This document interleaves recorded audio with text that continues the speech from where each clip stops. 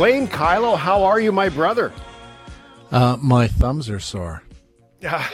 You've been video gaming all week, haven't you? Here and there, a little bit. Yeah? Yeah? Did you remember to pick up your kids from school, or did you just leave them there? Oh, my kids are old enough they find their own way home from school. It's kind of perfect. I've got to get all my gaming done before they get home because then they take over. Blaine Kylo does technology reviews. If you'd have listened to the show before, or maybe not this segment, welcome to it. We talk about all things technology, and Blaine is looking at all of the video game platforms and picking them apart and loving them or hating them and all those things. Tonight, though, here we are. It's Black Friday and Cyber Monday, which used to be separate, but now they're kind of all blurred together. What are we looking forward to, Blaine? Yeah, I've got to admit that I think that Cyber Monday is struggling to be relevant these days. Originally, it was conceived as a way to encourage online shopping because Black Friday has always been a time when people would go to stores and line up hours before opening for door crasher sales and things like that. And in the early days of the internet, the online retailers were trying to find a way to compete against that. And that's kind of where Cyber Monday came from. But so much of the shopping is happening online these days, especially when we're in the middle of this pandemic, that Cyber Monday is kind of, like you just suggested, an extension of Black Friday. So we kind of have a 4 or 5 day sale extravaganza. And the deals, I mean, nobody's even talking about Cyber Monday because they don't want to curb any of the sales that they're going to get on Black Friday. So you can find retailers out there who are saying, yes, we're doing things on Cyber Monday, but they're not telling you what they're going to do because they really want you shopping on Black Friday instead. So we know that there will be some things, right? Amazon and Best Buy have web pages in place for Cyber Monday, but they're not saying what's going to happen. And so I think that if you have an opportunity to get what you are excited about on Black Friday, you should take that opportunity. And then if you still have energy and money left when Sunday rolls around, check into Cyber Monday and see if maybe there's something else. All right. I'm excited, but I always get hesitant. Does that ever happen to you when you're looking at the pricing and you're like, yeah, but is it going to get better? Because sometimes the stores, they'll be like, it's our Cyber Money extension sale. We've taken 15% off your previous 75% off. And then I get greedy and then I wait and then I miss it all. And then you miss it. Well, and so really you should be making decisions on, I'm not an economist, so you shouldn't be listening to me about any of this stuff anyway. But I would suggest that, buy things that you need, not that you want, and decide ahead of time what price you're willing to pay. And when you get that price, you pay that price. The truth is, most of the stores like Amazon automatically refunds you. If things get cheaper between when you order them and when they ship them, they give you the difference back. Oh. And Best Buy's got, especially right now with Black Friday, Best Buy has a plan in place so that, again, if the price drops, you're going to get a refund of the difference. So that's one way that they're trying to make it easy for consumers to have confidence in what they're buying. I had no idea. That's good news. Blaine Kylo at SoloCorp, SOLOCORPS.com and on the Twitter. Okay, phones have become this number schema confusion level, and I will use this as an example. Google Pixels 4a 5G is ready for next-gen wireless, which I thought was the 5G. Is that what it is, or is there something else here that we're going to put in the 123-C4R? No, this is Google's. Google's released 2 phones that are 5G ready, and most of the manufacturers have got 5G phones. The Apple iPhone 12s are all 5G ready. Samsung's S20 and Note 20 are all 5G ready. And so this is Pixel just catching up with the crowd. Now the 4A is the it's not a cheap phone, but it's less expensive than some of the others.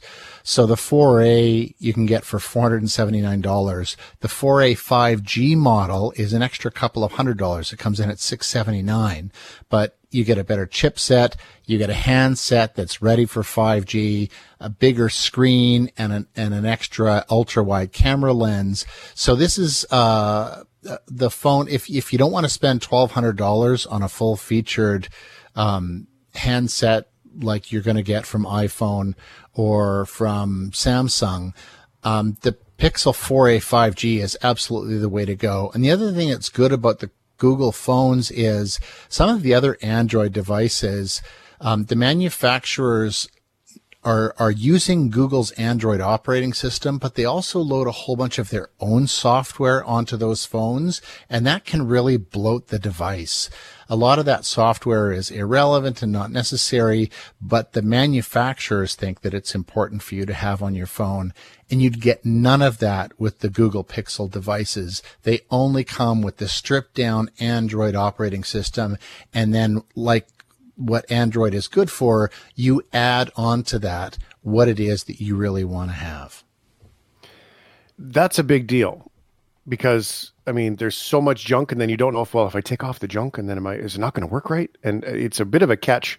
And it's kind of a throwback to the old Internet Explorer battle of the 90s, right?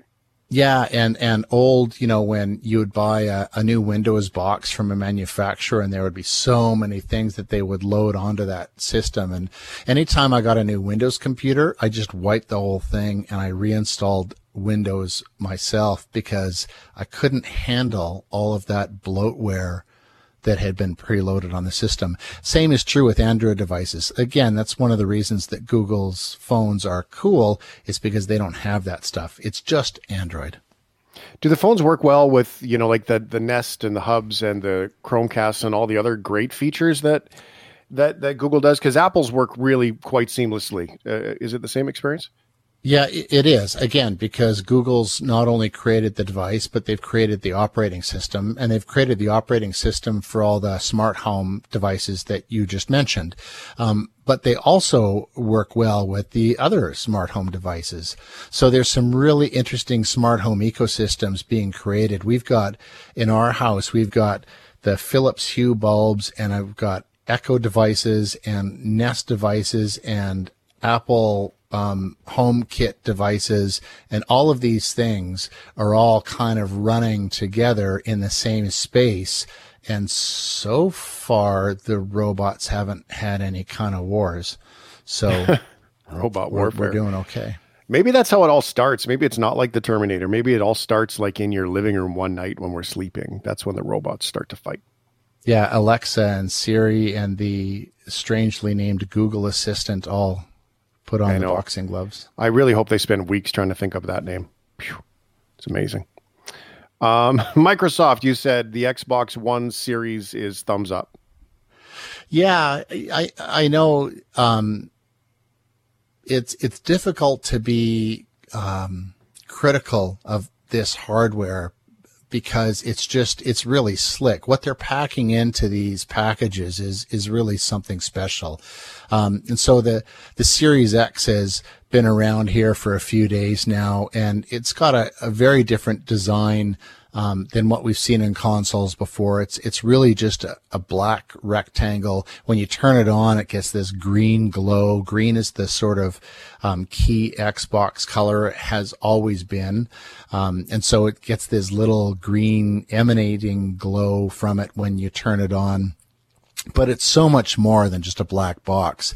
It's got high-powered hardware. It's going to deliver 4K imagery to those people who have 4K TV sets at home, up to 120 frames per second. So you're not going to have any of that stuttering movement in your characters. Everything's going to run really smooth.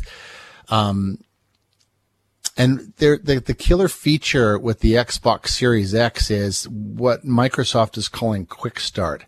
And it's enabled by the solid state drive in the console and some clever programming. So when you're playing a game and then you stop playing that game, it saves that state in the buffer So when you go to play another game, and I'll just use some specifics because this happened to us. The kids wanted to play Minecraft Dungeons, and I had been playing Gears 5. And so I had to stop Gears 5 so that they could play Minecraft Dungeons. But when they were done, I clicked a button and I was instantly back to Gears 5, exactly where I had left off. And this is something that has never been done on a console before. Usually you've got to stop one game and save your progress and load up the other game, and it's 5 minutes before you can get from one game to another. But Quick Start means you can bounce back and forth between 4 or 5 different games and instantly pick up where you left off. It is very slick. With the James Dyson Award competition for innovation is really cool. A Canadian's been tapped on that, and I just want to touch on this one quickly here, Blainer, so we get the Destiny 2 one. It's full-time. Yeah, so we talked about this a few weeks ago about the 3 Canadian teams that were recognized as the Canadian winners. One of those groups was selected by Dyson himself as the international runner-up, and it was the Scope team based out of the University of Waterloo. They came up with a way to deliver lossless zoom, so like incredible zoom on lenses by applying an electric current to a liquid crystal lens. So no manual changing of the lens. It's not a physical manipulation of the lens. It is delivering an electric current to provide incredible zoom in a very small space, and has incredible implications for things like telescopes and microscopes and even the camera systems on your smartphones. Let's get the clip for Destiny 2 Beyond Light. I'm picking up a distress signal. Someone's in trouble. My friends, we are all in great danger. The Vanguard only recognizes the light. Someone has to do the same for the dark. Stasis is just a tool. We must use it for good. All right, multiplayer shooter Into the Dark. That sounds dangerous. I hope you're wearing like a shiny vest or something. You know, when Destiny came out and I started playing it, the first version came out in 2014.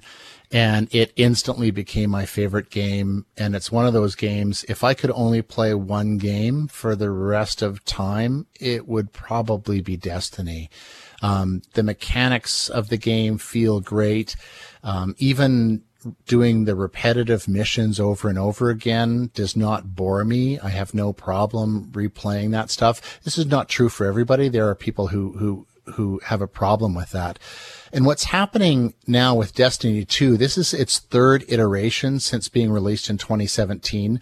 And so despite the fact that it's still Destiny 2, it's a completely different game. And that's especially true with Beyond Light.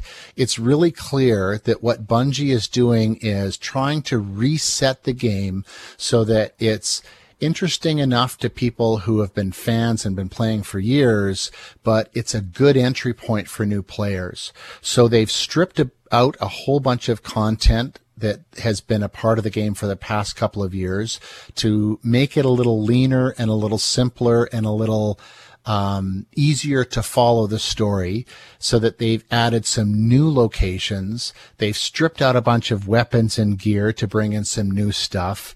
And so far, it's keeping me interested and engaged. But really, I think that the play here is Bungie's trying to get new players into this game. They don't want people to be dissuaded by the fact that it's Destiny 2 and it's been around for 3 years. Really, you should drop all of that and just think about this thing being Beyond Light. And if you have not tried Destiny before, this is a perfect opportunity to step in and see what all the excitement is. Blaine Kyllo, important couple of weeks ahead of us here as we lead into Christmas. So I encourage everybody to come back and listen to the program, plus to check out Blaine on the Twitter and on the blogs as well. At SoloCorp, SOLOCORPS, and solocorp.com. Thanks so much, Blaine. Hey, we'll talk to you next week, Shane.